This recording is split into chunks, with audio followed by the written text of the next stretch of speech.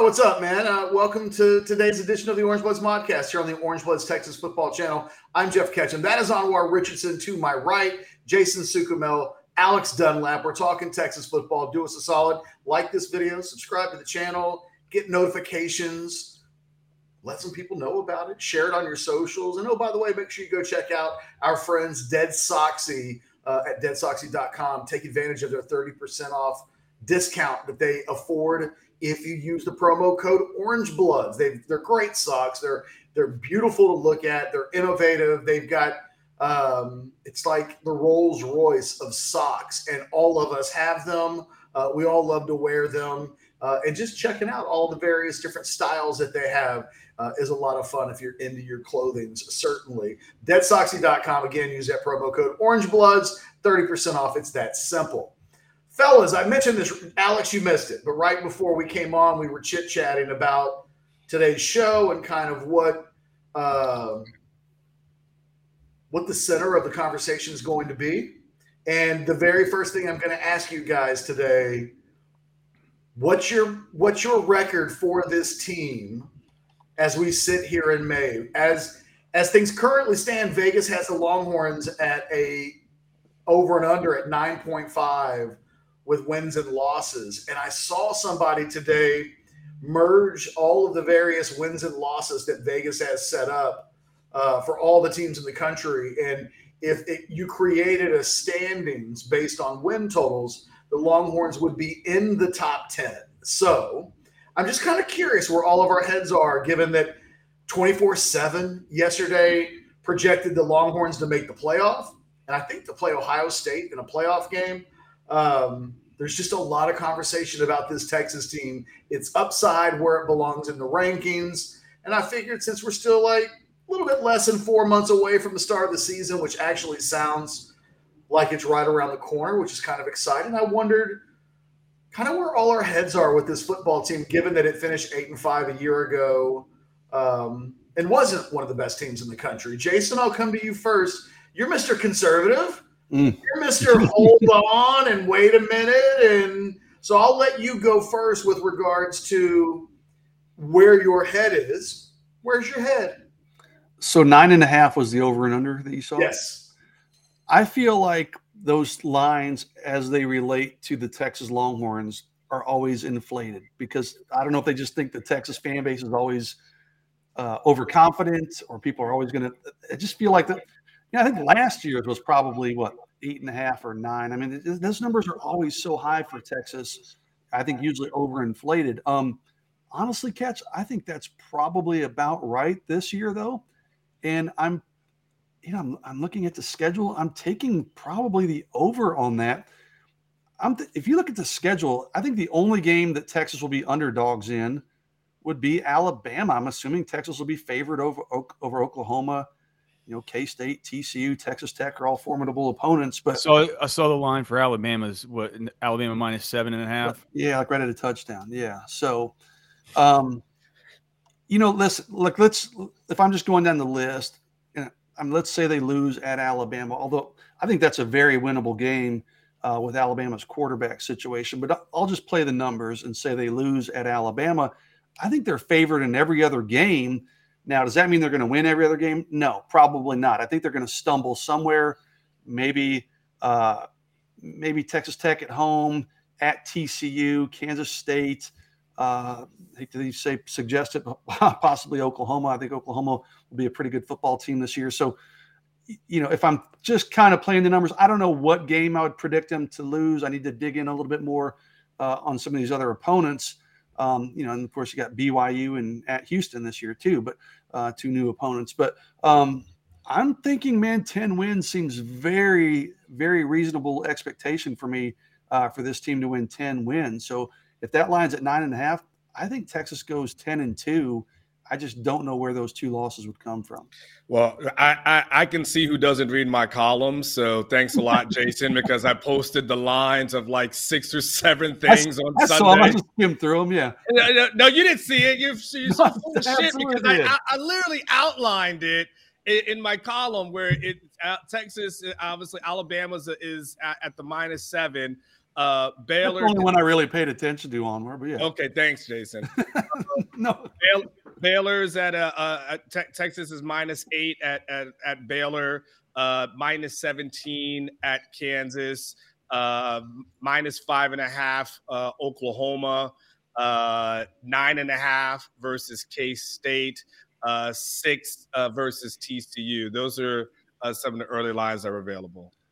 And let's be honest. I mean, those early lines will be nowhere near reflective of where they'll be in September and October. But yeah, if you're just looking at it now, I mean, realistically, you could say 11-1 and with a straight face, and I'm not going to say 12-0, but I think that Alabama game's a very winnable game on the road against Alabama. Alex, I got caught in between just that. I was looking at Anwar. Anwar kind of game. And I said Alex, and I just confused myself. So were you going to Anwar or were you going to me? No, I was going to you, but I was looking at Anwar. Okay. Hey, maybe y'all can, or someone in the chat, or you guys can help me. So Jalen Milroe's not going to be the Alabama quarterback. Like, what happened with Milroe? I think he's in a bad. They don't have a starting quarterback yet. He's just average. But he's still there. He's there, yeah. Yes. Oh, he'd start at quarterback today if they had a game. I'll always be a little bit scared of that guy. Let's see. All right, so you just look at so Rice, that's a win. Alabama, let's just say it's a loss. Wyoming win. Baylor, Baylor lost a lot of good players. Win. Kansas, I would say a win. Oklahoma, probably a win. Houston, win. BYU? How did it go over my head that Texas is playing BYU this year at home? All of the new schools are in the Big 12. Okay. So that's it. Okay, so BYU. Houston wasn't shocking, but BYU was. Houston seems like one of those ones that maybe, like, Houston pops up on the schedule every now and then. BYU. I love that Jason twisted the dagger. Like, we were all kind of thinking it, but yeah, man, I'm already on to the SEC, boys. I don't care about this crappy Big 12. I couldn't even tell you what schools got added. Who else got added? Was it Cincinnati? Yes. Yeah. And Central Florida. Why do I even write? Why do I even write? You guys don't read shit that I write. I'm so insulted today. What a crap conference. TC, dude, in TC, I would generally worry about TCU. But, Jesus, they lost their quarterback. They lost Quentin Johnston. They lost Steve Avila, who's like a second-round draft pick. Who else? Kendre Miller, Dylan Horton. But I've seen like a lot of top 25s. Darius Davis. Yeah, TCU still on most top 25 lists. I think D Winners went to D Winners went to the 49ers. There was another. How many guys did pretty well in the portal. Yeah. I think a lot of the optimism on TCU is that they think they've got a starting quarterback in place. The guy that was going to start over Duggan a year actually did start over Duggan, if I'm not mistaken, in the first game of the season. And then he got hurt. Duggan came in and never gave it up. Iowa State lost a lump, lose Will McDonald, Xavier Hutchinson, basically the two guys you worry about the most. Texas Tech, dude, I'd say 10 wins because if they lose to Alabama and that they're going to stub their toe somewhere, right? Somewhere along the way. That's just what's going to happen. But I think that means 10 wins if we're just talking about the regular season total. Onward?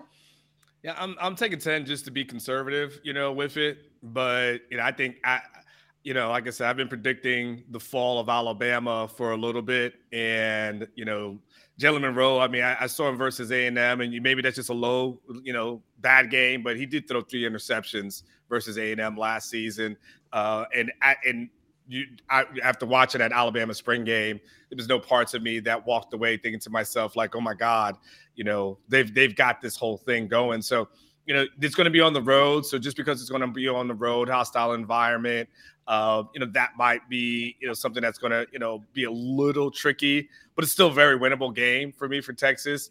And I see Texas, probably being the favorites, as we point out in just about every other game. I think Texas will be more stacked with talent than every team that they face this season.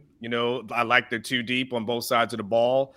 I'm giving them the 2 just because, I don't want to go fully crazy. But 10-2 seems very reasonable to me. I think that the Longhorns don't have a team on this schedule that they need to fear, right? So really, you get beyond the Alabama game, and there's not a game that jumps out at you as, oh, that's the one that's the second loss. And then, there's just that doesn't exist on the schedule. I think the thing that I think about with this Texas team, and look, you guys, if you think I'm just flat out wrong or off base, I'd love to hear it. I think the thing that jumps out at me is this is still a team that has to learn how to win consistently. It's not an easy thing to do to say we're going to be very good every week and win all of our games. This is a team that will look good for, at least historically, and even under Sarkisian, it's a team that a couple of games go by and you think that they've made some strides and they've turned a corner potentially, and then Oklahoma State happens or the Texas Tech game happens, or, I think we thought that Texas Tech performance, quite frankly, they would have put that kind of performance behind them after playing as well as they did against Alabama and then beating probably at least as good of a team as Texas Tech and UTSA, and then to go on the road and lose it and really give that game away in the way that they did. They have to learn to not do that. They have to learn to consistently play well on the road. They beat Kansas State at the end of the year, and we've kind of forgotten that up until that game, they hadn't won any games on the road at all under Sarkisian. So it's hard for me, just my brain, it's hard for me to just give them the benefit of the doubt in all of these Big 12 road games, because that would be very unlike what we've seen under Sarkisian's teams at Texas. I worry about the Big 12 screw job. I feel like there will be a game somewhere this season where both Texas and Oklahoma get a screw job. And does it cause them to lose? Remains to be seen. But will there be a game where Texas gets called for 17 penalties? Amsterdam catch. I can already see it. I was at Grant Taft's last game in the Southwest Conference when he was at Baylor, and they were marking balls 5 yards. Everything was awful in that game. In the name of maybe that can't happen in 2023 with TV and everything else, but that Oklahoma State game, Anwar, with Charlie Strong sticks out in my mind, where a game is over and there are literally 17 calls that you can go back and go, what the hell just happened? Is that the one where he bumped into the ref? The ref bumped into him. Charlie the ref bumped into him. Whatever. Yeah, there was a bumping of people involving Charlie Strong and a ref. Right. I literally had to write an article kind of calling out what happened that day, and I was like a hero on the website because there was really this feeling that we got screwed. And then the other two elements of this. Steve Sarkisian has to be better. He's not been a head coach at Texas where I think his game management between second and fourth quarters is really ever as good as his game management in the first quarter. I mean, this is a guy that's never really won 9 or 10 games in a season. He has to elevate his performance as a coach. Whoa. Send some of that our way, kid. I'm done for the show. And then the final thing is Quinn Ewers is being given a lot of benefit of the doubt. In his last 4 performances against ranked teams, he has a combined efficiency rating of 97.7. Case McCoy's career quarterback efficiency was 108. Oh, man. That's so you add all of this stuff up together, and I don't know. I'm on the fence. 9.5 is kind of a perfect number for me. I think, as I said yesterday with Anwar, I'll probably pick this team to win the Big 12. That means I think 9-3 is probably the minimum record to get you into the Big 12 championship game. That would be probably 2 losses in conference play. I think they're going to get in. I think 9.5 is kind of a perfect number. I think I'm like Jason. I lean towards 10. But I do have all of these things running around in my head that are like, man, if they're going to do that, all of these things really have to swing the way of the Longhorns. They got to play better on the road. They got to play better week to week. Sarkisian's got to be better. Ewers has to really elevate his play. They just week in and week out have to be a better football team, kind of giving them some benefit of the doubt and even admitting I will probably pick them to win the Big 12. Anybody response to any of that? We're on the same page. I mean, they're going to play some TCU last year played in competitive games more often than not. I mean, Texas is going to be in a lot of one-score games. I think they're on paper. Yeah. They're going to lose a game they probably shouldn't on paper, but most teams do. Most teams have those, one or two of those games where they play down to their opponent or they're just not sharp. But you're right, Ketch. This is a program that has to prove it can consistently win those kind of close games to get to that 10-win total and take those next steps. I don't know, man. Maybe I'm, drinking the Kool-Aid, so to speak, but I'm giving them, like you said, I'm usually the guy that's to slow down, but I'm giving them a little bit more benefit of the doubt. I think the experience at quarterback and offensive line, their skill talent, I think is going to be really good, obviously. So I'm giving them the benefit of the doubt. I think they'll stumble once where they probably shouldn't. But I think they do find a way to win those one-score ball games and get 10 wins. Well, for me, there's like a couple of things as far as, because you threw a lot out there. As far as the screw job is concerned, don't forget there was an officiating crew last year that didn't call a penalty against a Texas opponent in Oklahoma State and Baylor. Both games, the other team never was penalized. So that's what I'm saying. So the portion of that is there, and that's true. The thing is, I can't remember. I didn't know which McCoy you compared Quinn to, but for a fair comparison, if you go to Colt, his passer rating as a sophomore was 139.2. Quinn's last he wasn't good. Yeah, Quinn's was 132.6, and Colt threw 22 interceptions in 22 touchdowns and 18 interceptions that year. Quinn threw 15 and 6 last year. So, I mean, we're talking about 12 more interceptions than Quinn did than he did in his first season as a starter. So, there is then, of course, there's the legend of Colt McCoy. So there is a possibility that a young quarterback can improve and get better and be something special. So just for that comparison's sake.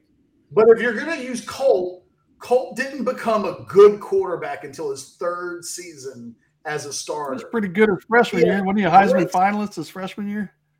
Well, I think a lot of people felt like he got by on smoke and mirrors. There were times that season where he was throwing the ball into the end zone at nobody in particular, and Jermichael Finley would come down with it. And, he caught a lot of breaks that season right up until the part where his body broke in half at Kansas State. Then they throw him on the field against A&M, and we all know that was the infamous Cart McCoy game where Michael Bennett slams him into the ground.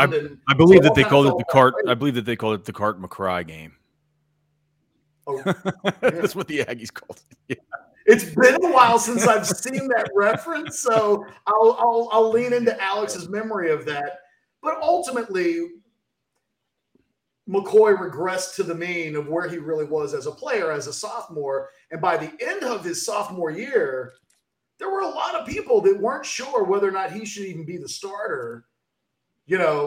Texas didn't really have anybody because at that point, I don't mean to go on a dissertation of Colt McCoy's career, but at that point, Jevin Snead transferred. See, we're talking about G.J. Kinney and a young and I think Kinney was a freshman then, and Sherrod Harris would have been a second year player. So it was kind of only Colt McCoy to go to. But the confidence for McCoy going into his third season was iffy at best. Sorry. But no, I mean, two guys that were, been on campus for 2 years. So, just as a comparison. Anwar, I wonder, would this team be better if we were all doubting them? Like, I think one of the things, as Jason was talking about he's usually the hold up guy, the hold on guy, and then or slow down. And even Jason is kind of giving some benefit of the doubt. I somewhat think about that 1990 team, right? The Shock the Nation tour. It feels like this is the type of team that should be on a Shock the Nation tour. They go 8-5 and nobody kind of believes in them. And they go to Alabama and they win that game. And now suddenly everybody's paying attention to them, but they're getting the benefit of the doubt beforehand. It really takes the underdog, us against the world kind of mentality away from them and puts them in a position where, I don't know, historically, this team doesn't do well when people start patting them on the back.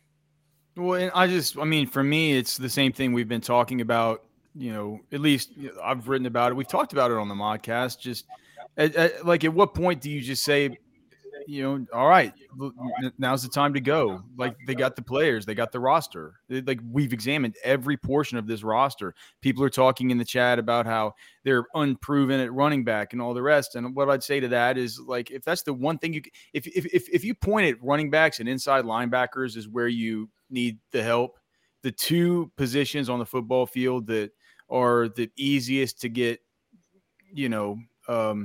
replacement level players at. Clearly you're not going to get a replacement level of a Bijan Robinson, maybe not even a Roschon Johnson, right? But those are positions where you can go get guys to play their roles and not be ancillary to what you do schematically, but be ancillary to some of the other players that are some of the big time play breakers where you just ask these guys to do their jobs, right? There's some of these other guys that you need to do more than ask them to do their jobs. They need to go out. They need to have this superhuman skills, and they have those guys at most of the key positions that we care about. So to me, the whole running back thing doesn't matter. What was CJ Baxter, the second best running back in the nation last year or something like that as a recruit? Jonathan Brooks, Jaden Blue, both 4-star guys that people have always been high on. It's like, it is. There might not be a Bijan, but they have the depth there that a lot of teams in the Big 12, I'm sure, would gladly trade their running back room for the one that Texas has. So to me, that's not an excuse. The inside linebacker, maybe slight lack of depth, isn't an excuse. There are no excuses for that. Like, if this team loses, it's going to be because they weren't coached up right and the personnel wasn't developed in the way that they'd clearly hoped. Let's put a ribbon and bow on this piece of the conversation. We're all 10-2 as of today, right? Like, even I may be on the fence, and Onward did this to me yesterday. If someone had all of my money, it's a very interesting scenario he came up with. Someone has charged my bank account, and I have to bet my life, savings, checking, everything on one of these records. At the moment, we're all at 10-2, right? Oh man, the whole life savings things makes anything hard. No, it was. I was like, oh God. I guess I would say 10. It would be 10-2 or 9-3 for me, man, and that's why they put the odds right there at 9-5. That's right where they put the odds at 9.5. I'd rather go to the roulette and just go red or black with my. Well, at least you get the stay of execution. Roulette would either be over really quick in a good or bad way. At least with the season, boy, it'd make those extra points very difficult to kind of sit through. All right, real quick. So anybody parting before we move on to like another topic? Anybody have any last comments on this chapter of the Modcast? Going once, going twice. Sold American. Okay, let's go into a couple of super chat questions. I want to encourage everybody, get your super chat questions in. I will do my best to make sure that we get to these as early as possible. Mike, with the very first super chat question of the day, Onward, I'll go to you on this. Any update on how Nayor is doing? Chances of him being ready week uno?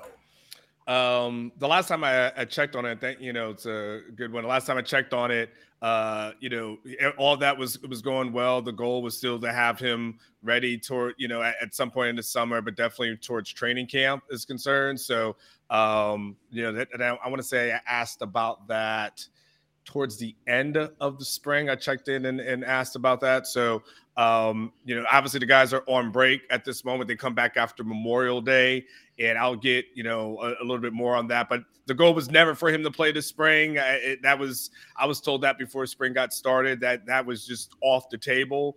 The goal is just to have him ready for week 1. That's the plan. And I haven't heard any setbacks that will prevent that from happening. I'll just throw in too, just from what my own eyeballs have seen of him, just during the time that we've been allowed at practices. I mean, it isn't, he goes out there and he stretches and he does the stuff like that. Then he goes off to the side, but he's running. He can cut. He's not with the super hurt guys. He's out there. He's kind of running. He's cutting. He's doing some things. He's doing the resistance work and stuff like that. So, I would imagine just that to me would say that the timeline's probably right about where we would expect it to be, right at that 12-month mark for the recovery for that kind of injury last year during camp. Got one from Jay the Activist. Let's be real. This team is 8 wins at best. Tell them catch. Oh, hey, hold on. I can't co-sign on 8. God, I hope you're wrong. Why do we trust Quinn or that defense? No good running backs either. Damn, Jay. Somebody peed in your cornflakes, Jay. What's going on? Jay! I think I addressed the no good running backs thing earlier. They have good running backs. They just don't have Bijan. It's like, how are you going to compare any, you lose Bijan, it's obviously going to hurt, but these guys are not bad. People were dancing in the streets when every single one of these guys committed to Texas. So, now they're going to have their opportunity. Well, it's funny. The running back conversation. Right? 8 would be a colossal disappointment in failure, I would think, right? Yes. Yeah, I'm not on board with that one, Jay. Sorry. That would either be – that would just – you're not playing in the Big 12 championship game at 8-4. So – very unlikely. Right? Jay, at best, this team could have won almost all of its games last season, outside of maybe the Washington game where at the end – that really felt like Washington just beat Texas, but and TCU as well. They didn't really score until that last defensive touchdown 2 minutes to go in the game. I do want to, on the running back thing, I think one of the interesting pieces of that discussion, and it weaves in with the Quinn discussion, is that they won't be as good at running back this year, which means you would expect Quinn and the passing game that need to pick up the slack a little bit. It's kind of interesting to recall last season where they were, that was one of the best running back duos in the history of the program. I haven't given it any thought whatsoever, but if we were to rank running back duos or running back groups in the history of the program, the Ricky Priest-Holmes, Sean Mitchell backfield is the only one that just absolutely jumps to mind. I guess in modern years, Cedric Benson and Selvin Young, that 2005 Jamal, Ramonce Taylor, Selvin Young. They've had good backfields, but last year's was top shelf. It created a scenario where we talked about through all of last season, when you get to the fourth quarter, let those running backs carry the day. They didn't do it against Oklahoma State. They had really Quinn, I think he threw it 49 times that game. Maybe even cracked 50. I can't remember. But then they play the Baylor game, and then they just run the ball out. And it was as if Sark learned from the Oklahoma State game into the Baylor game. I don't know that will be an option this year.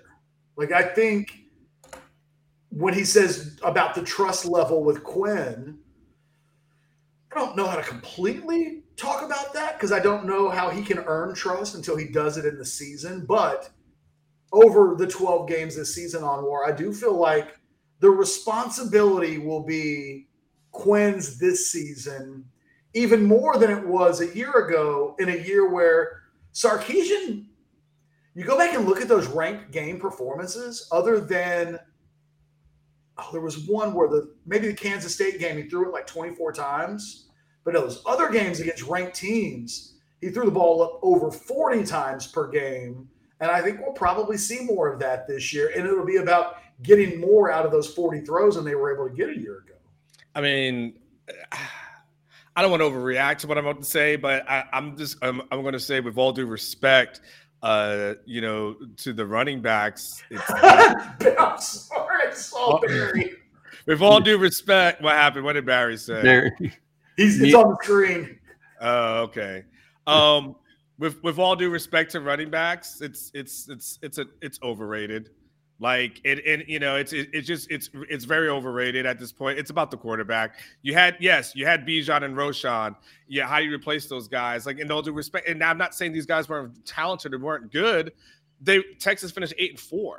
We saw Deontay Foreman rush for 2,000 yards in a season. Texas finished 5-7. You guys saw Ricky Williams rush for nearly 2,000 yards in 97, and that was a 4-win team. Yep. So, I hear what we're saying about the running backs. How do you replace the running backs? What do you do about the running backs?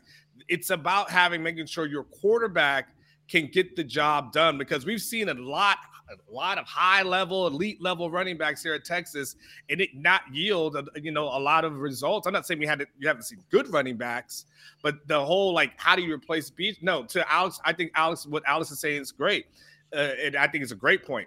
You have good running backs, and that's what you probably need is a good running back. You need an elite quarterback, and as long as if you have an elite quarterback that you can rely on, that's going to be the thing that leads you over the top. So for me, it's about, to your point, kind of circle all back in.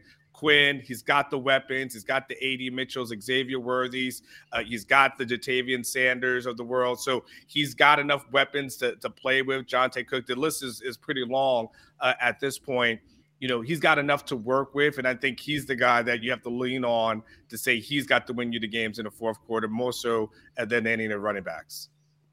I will say, Jay, I feel you on this. Yeah, he makes an okay point here. I mean, because that's the main thing in my brain, because he asked why you should drink the Kool-Aid when they never he's basically saying why give him the benefit of the doubt, catch? And that's the thing you and I think Jason, we all struggle with it. We're just like, man, we're chalking this thing up for 10 wins. Here we go. We're giving them the benefit of the doubt whenever they don't really deserve it based on what we've seen thus far with Sark at Texas. But to me, I'm sure you had the point that you were going to make, but it makes perfect sense to me. This way of thinking. What I'm saying is I've overcome this way of thinking with my examination of the roster and the fact that as we discussed, it's really hard to poke holes in it. Didn't Urban Meyer say something the other week about having one of the best rosters in college football? The best. Mm-hmm. The best. So, which is cockamamie. Right. But it goes to show that when people think about this stuff, and Urban Meyer, say what you will about him, I mean he's a serious person. I wouldn't consider him unserious. He's a troll. Right. Everything is made with what does this do for him in mind? I'm convinced he still thinks the Texas job looks a lot better based on the recruiting of Steve Sarkisian. So yeah. Set that guy up to fail and swoop in and rebuild your brand. But here's the thing. Can I add in on the Jay thing? I mean, and I would just say this, Jay, Texas won 8 games last year.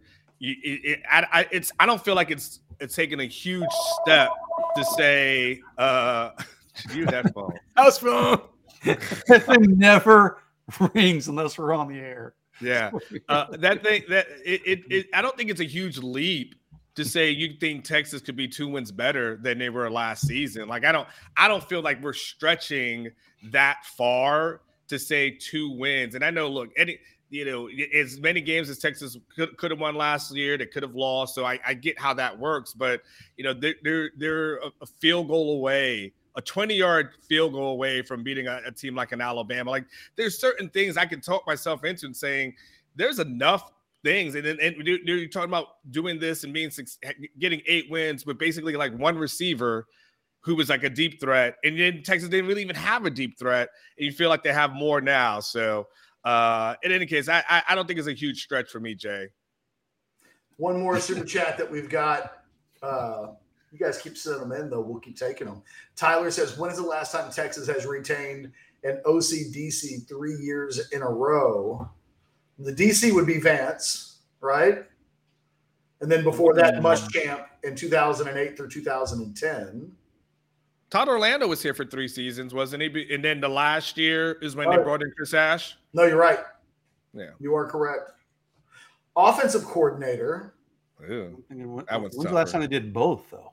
Both at the same time. I mean, you have to go back to Greg Davis and from 2008 to 2010. Muschamp? Yeah. Oh, yeah. Because remember, in 2010, that was, Muschamp was a head coach in waiting, and he hadn't taken that Florida job just yet. It's also tough, Jason, because kind of Sark is kind of the OC. So, it's like the head coach, really, it's kind of a tough one, even though I know Kyle Flood has it in title. Mm-hmm.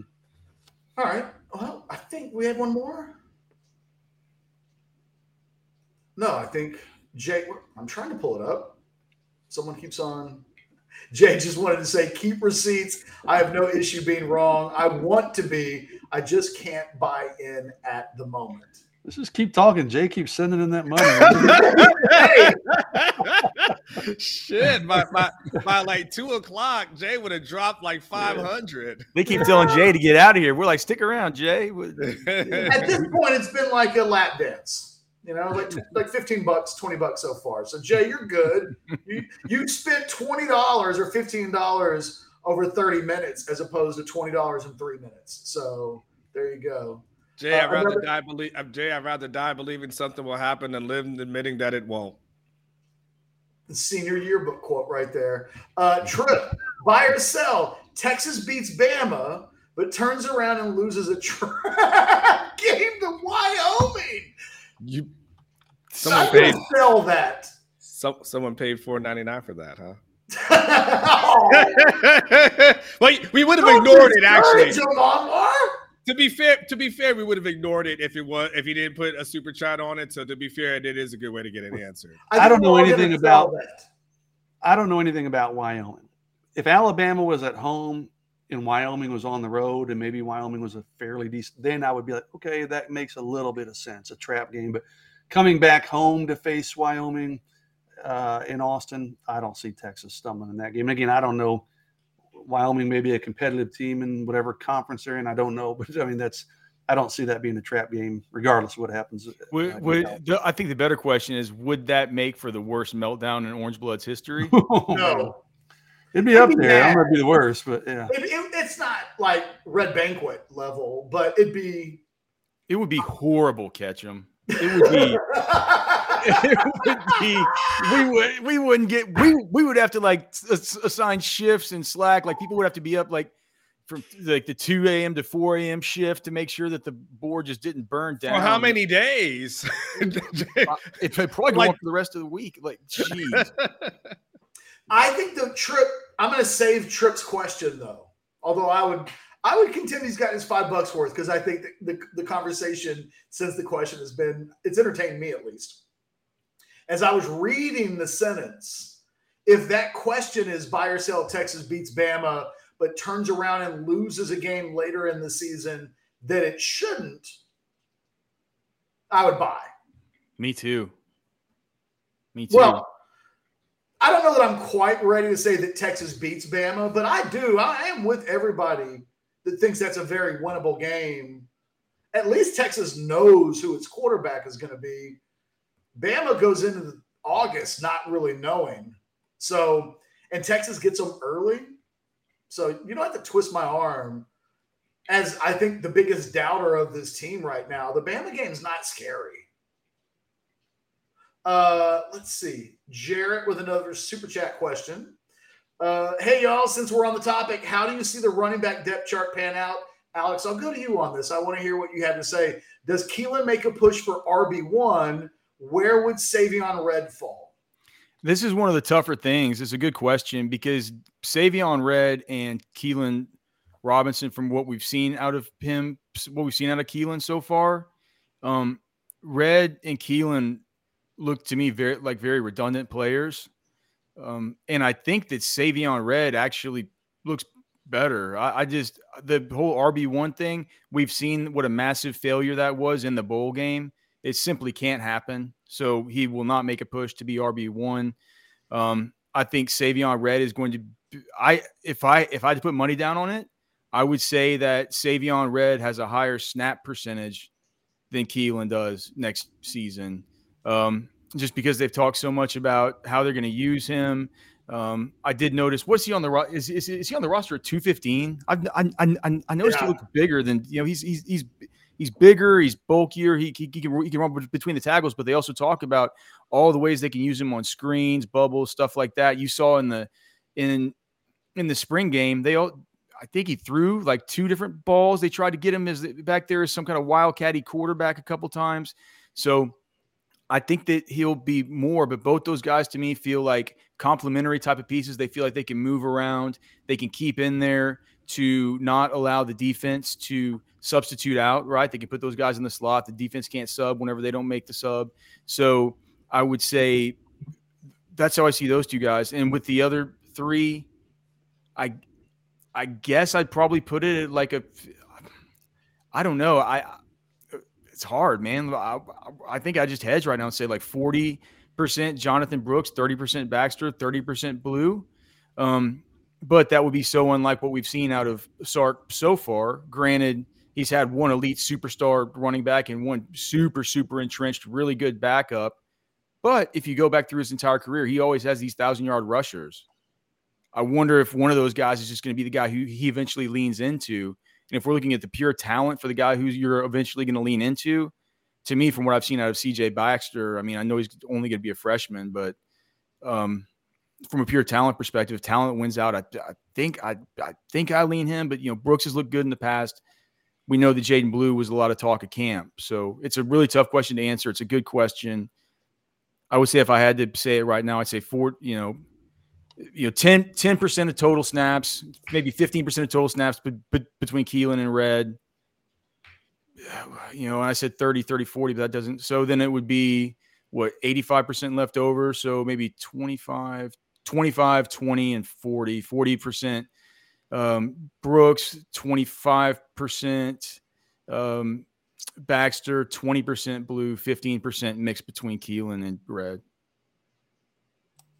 That just made my head hurt, Alex. The only thing I would throw in there, Alex, I wouldn't completely sleep. Not Keelan as RB1, but I'm convinced that the last time this team played a football game, this team made a mini commitment to Keelan to keep him out of the portal as a grad transfer potentially. Like, his usage made 0 sense. It seemed to serve the purpose of letting Keelan know that going into next year, he was going to be more heavily in the mix based on how he was used in that game.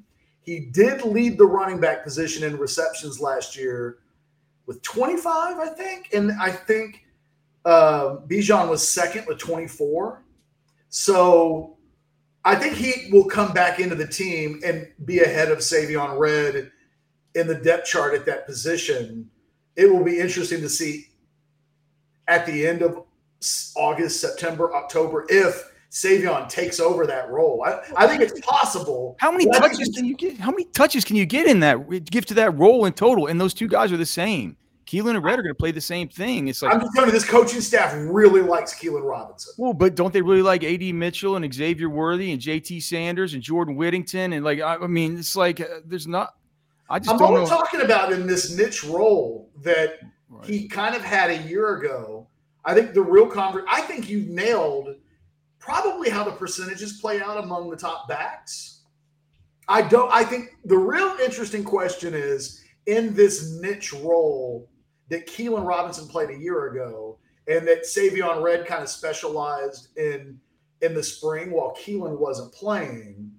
And I think, like you said, they used him a little bit as kind of a wildcatty guy that can even throw the ball. Like, he's got a little bit more of a diverse skill set than Keelan Robinson, but is nowhere near the breakaway threat with the ball in his hands that Keelan Robinson. They are different guys to a certain extent. I don't personally have a complete feel for how those guys will get their breadcrumbs in the offense. Because like you said, there's a million guys with mouths to feed, including Jatavion Sanders, who has to get more targets in the passing game, and at times he did when he was kind of marginalized and mitigated in this offense. So, but I don't completely dismiss Keelan Robinson as a non-factor in the run game? I think that's why it's a good question there from Jareth M. It's a tough one to answer. Anybody else? We can move on if anybody else has any more running back thoughts. I don't see anybody itching to make a comment. All right. I agree with Alex. It's almost impossible to answer coming out of the spring. I'll just say I don't know that anybody took, quote unquote, the bull by the horns. I still think Jonathan Brooks might be the lead back. But I don't really, I'm like Alex, man, I don't know what to expect. I just, based on what I saw in the spring game, I didn't see anything from one of those guys like, okay, that guy has got all the momentum coming out of spring. People forget Jonathan Brooks is really, really good when he's healthy. People inside the Texas staff, really high on him. They have been ever since he was a recruit. Thought he was the number one back in the country. I had one person tell me when he was in high school. I still think it might be Jonathan Brooks being the main guy, and then the other carries get divided up behind him. But if CJ Baxter is your starter game one, that wouldn't shock me either. I mean, it's a tough one to call. Should be noted for the record that Baxter's really the Sark guy amongst all these people, right? I mean, if we were to pick one guy that it would behoove the program to have take off, if you want to recruit future 5-star running backs, point them to your current 5-star running back and say, hey, the moment you show up, look at CJ Baxter. You've got a chance to play right away, to get heavy snaps. And I think as the season goes along, he's a guy that's going to be harder to keep off the field in November than September. And onward, that might be the ace up the sleeve for this team this season, is that they've got so many young guys. They should be a better football team in November than they are in September. And a year ago, the thing that I said I wanted to see from this team was be better in September than they were in August, be better in October than they were in September, be better in November than they were in October. They didn't do that a year ago. But you can see with so many young guys, I mean, I can close my eyes and imagine the light switch coming on for CJ Baxter in week 6. And then suddenly the offense takes a step up from whatever it's been prior, which may still be really good, but it even elevates even more. Maybe a Jonte Cook does the same thing. Maybe it's week 8, and you haven't seen much of Jonte Cook. And then suddenly, hey, there's a 40-yard touchdown catch. Where'd that come from? And suddenly you start to see a little bit more of him integrated. A.D. Mitchell, I think, is a guy that's should be better in October than September. This is a team that should be better at the end of the season. Well, yeah, I mean, this is why we can wrap our heads around 10 wins just because of the talent and the depth. It was interesting when I was listening to like Jason and Alex, all you guys talking about the running back room and the depth there. Like, none of us were just saying like these guys are suck and someone's got to win it by default. Everyone was kind of like these guys are good and just trying to figure out who's the guy that you put in there. You talked about last year everything kind of falls apart from an offensive standpoint when Isaiah Nayer gets injured. Like it's just they don't have any deep threat at that point. And then all of a sudden you looked at it now and you're like, if an injury happens in that room, knock on wood, you look at it and say, man, you feel pretty good about the weapons that are there, whether it's the A.D. Mitchells, like I said, Xavier's, Jonte, who you just mentioned, Jordan Winston. You feel pretty good about all of that. You feel pretty good about the offensive line. Where you have an injury to Cole Hudson in this spring, and then you got other guys who are getting worked in, and then all of a sudden there's the emergence of a Cam Williams. Yeah.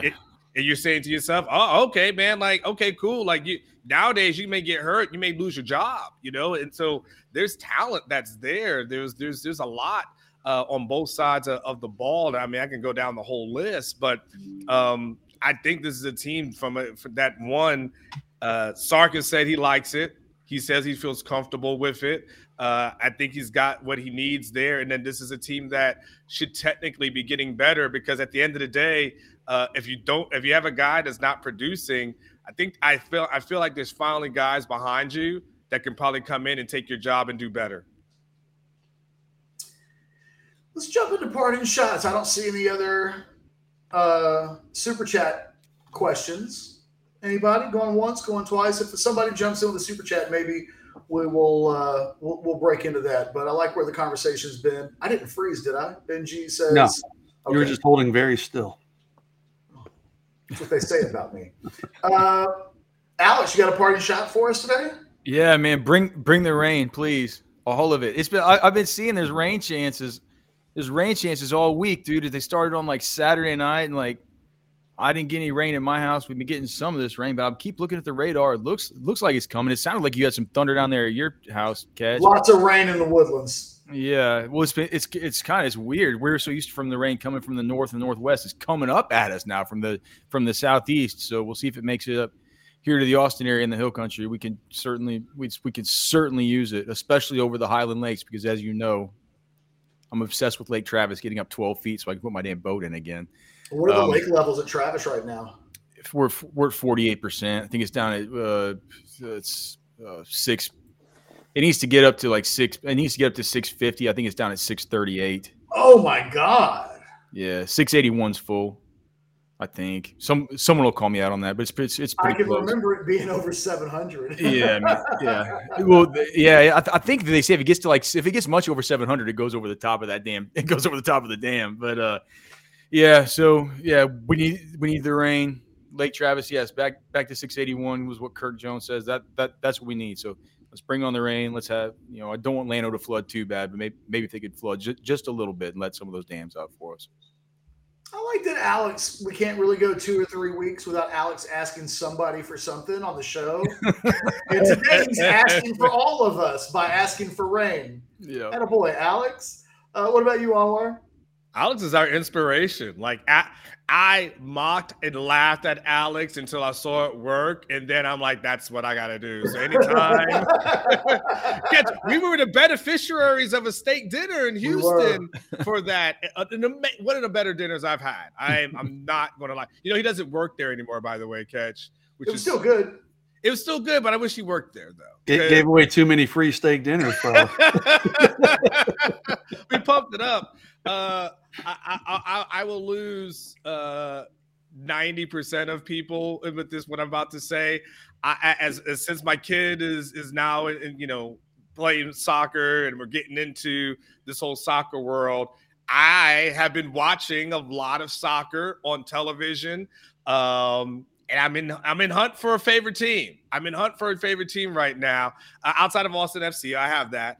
I like Liverpool. Could catch his team, but I saw Newcastle over the weekend, and they lost to Arsenal. But Newcastle seemed really intriguing to me. So if you've got a team for me, and Man City seems like too much of an easy choice because they're too good. So I don't want to do a bandwagon thing. That Holland guy is pretty damn good. Yeah, let me know who is the Premier League team that I need to follow. That's my parting shot. I need help as a newbie you need to tell me this is your team, or that's the team that you're watching. I'm not okay with anything but Man City because it's not even a real football team. Like there's no real history there. Yeah, they fake their finances so that they can be eligible. Is that one of the Stan Kroenke owns? No, he's Arsenal. Oh, okay. Like I can live with anything, man. And Man City would feel like you being a Lakers or like being a Warriors fan today. It's like, but you know what? When I went to England, I actually went to a Man City game though. I know. Who'd they play? Sunderland, I believe. Well, you can't be a Sunderland fan. Actually, you could. But boy, that's a chore. They're not even in the Premier League, so yeah, I don't think they are anymore. You'd have some problems. Jason, parting shots. Yeah, I saw a couple super chats. Someone asked about there's that one, and then Go Fit Newcastle. Okay. Someone asked about Sooner Scoop leaving. Again, though, Newcastle's owned by a state. Like, don't pick somebody who's got unlimited funds to buy their way to whatever levels they get to. Sorry, mini rant over. Like my Yankees who are in last place right now. Yeah. It's like being a Yankees fan. Talk about Sooner Scoop leaving Rivals. I'll just say, I'll jump in on that. Those guys left after a long time, and but Rivals really replaced them with some really good guys. met him and saw him at the Rivals camp on Sunday. And those guys have been around for a while. The OU Insider, they do really good work. I'm going to miss the Sooner Scoop guys. I mean, I consider those guys friends, but in terms of content and relationships and sharing information, Rivals really brought in a good group of Oklahoma reporters. So we'll be working closely with those OU Insider guys moving forward. My parting shot, I mentioned the Rivals camp. I was up there on Sunday, and the big news out of that is Michael Fasusi, the offensive lineman, 2025 offensive lineman. Texas has been working hard to get that kid on campus for a long time. He is visiting this Friday. Told me he's looking forward. He's coming with his family, looking forward to meeting the coaching staff, Kyle Flood, Coach Sark. I think Texas needs to knock that one out of the park this weekend because I think Oklahoma, he hasn't said it. He claims he's pretty open, but just talking to him, he sure seems to talk more about Oklahoma than anybody else. So look for Texas to try to make a move on Michael Fasusi this weekend. And then my last part of my parting shot, I don't know if y'all even remember, I mentioned it a couple months ago, how about my buddy was insisting on going to Vegas with me for my 50th birthday with me and my wife. And I said, no. So I'm going back to Vegas. I'll be filing my war room from Vegas tomorrow. Nice. Jason Howell will be joining us in Vegas. Homer Ketch, who you know Homer, of course. Yeah, so a bunch of us all turned. Homer didn't, but a bunch of other buddies we all turned 50 within the last 3 or 4 months. So we're gonna make a quick 48-hour jaunt out to Vegas. So I'll be filing my war room from Vegas. So Ketch, be ready to give it a good proofing tomorrow night. Shout out to Shelly, Homer's wife. I will never forget because my birthday is like in a week. And it had to have been like 20, 25 years ago. That's how long Jason and I and some of his relationship with Homer going back even further. On my birthday one year, we went to Tinseltown Movie Theater. Jason and I think we're going to go. And then at the last minute, we invited Homer and Shelly. And Shelly showed up on my birthday and gave me a flower. Yeah. And it was like the only time anybody's ever given me a flower on my birthday. So good people, Shelly. Yeah, Shelly and Homer. Truth be told, I'm going to write my war room tonight and tomorrow, so you'll have it. You'll have it before I get to Vegas, but it'll be getting filed from Vegas. Yes. I like that people are lobbying for you to become a fan of their team. I'm actually going to meet tomorrow a Liverpool friend of mine who lives in Singapore. He is the Singapore. He's the president of the Liverpool fan club in Singapore. And if I'm not mistaken, he is the CFO of One Fighting, which is kind of the Asian UFC, although they have been competing in Texas or in the U.S. a lot more recently. He's actually coming into town to scout all the various arenas in the state. Houston. He's going to the Cedar Park Center to see if that might be a good place for a One Fighting championship deal. So, yeah, onward. The thing that you will learn is that you will become even more international the moment you do pick your team. Because, like, I've got friends literally all over the globe, all because of my newfound soccer addiction that exists. Well, there's a story. Jay, first of all, Jay the activist. Someone said Jay is he the new El Presidente with the FU money because it was just like I'm getting my comments up. he was strong on Newcastle for me though. So yeah, the thing that he's doing, Anwar, is that it's $5 a pop.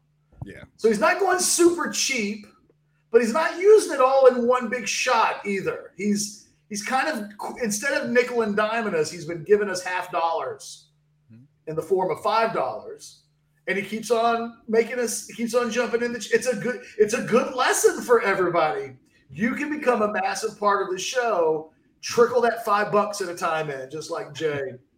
My parting shot, I hate to take it down a notch, but I do want to take a moment to pass on my condolences to the family of Lance Blanks, all of his friends, people, really the Longhorn Nation, and all the teams that he was affiliated with over the years, being drafted by the Detroit Pistons, being a part of that Bad Boys team at the very end of their title run, and I think he was drafted the year after they won their last title. I had Lance Blanks on my radio show all the time.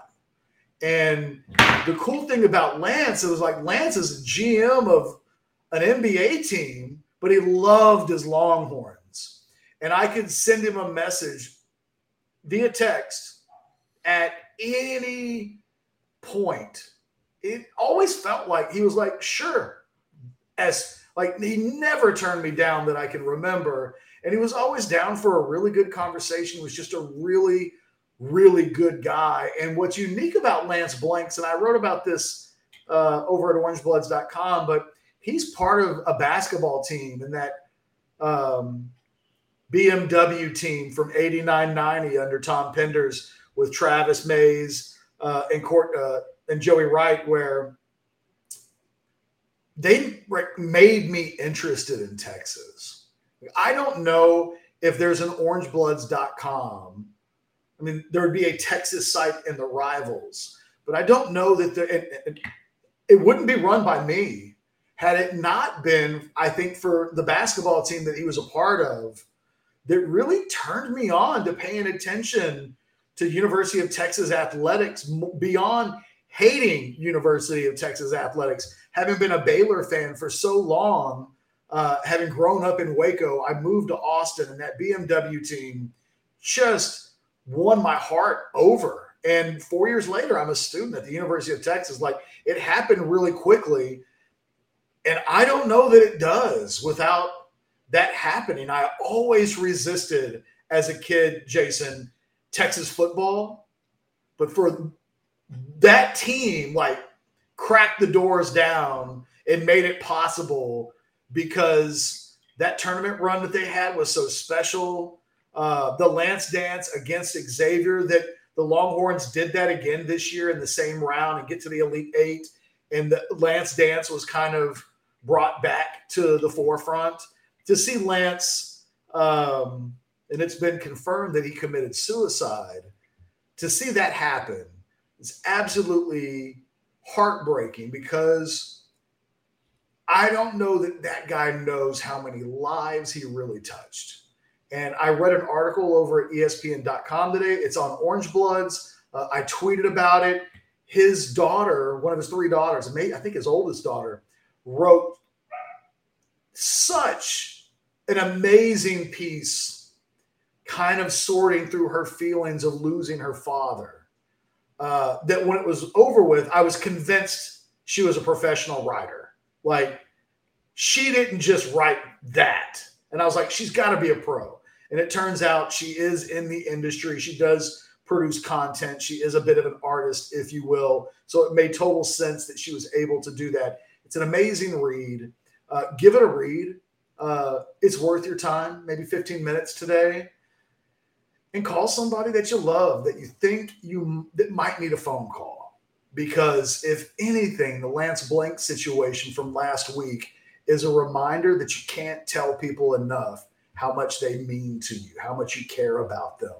You never know what's going through someone's head. You never know what they're going through, because maybe they're not talking about it.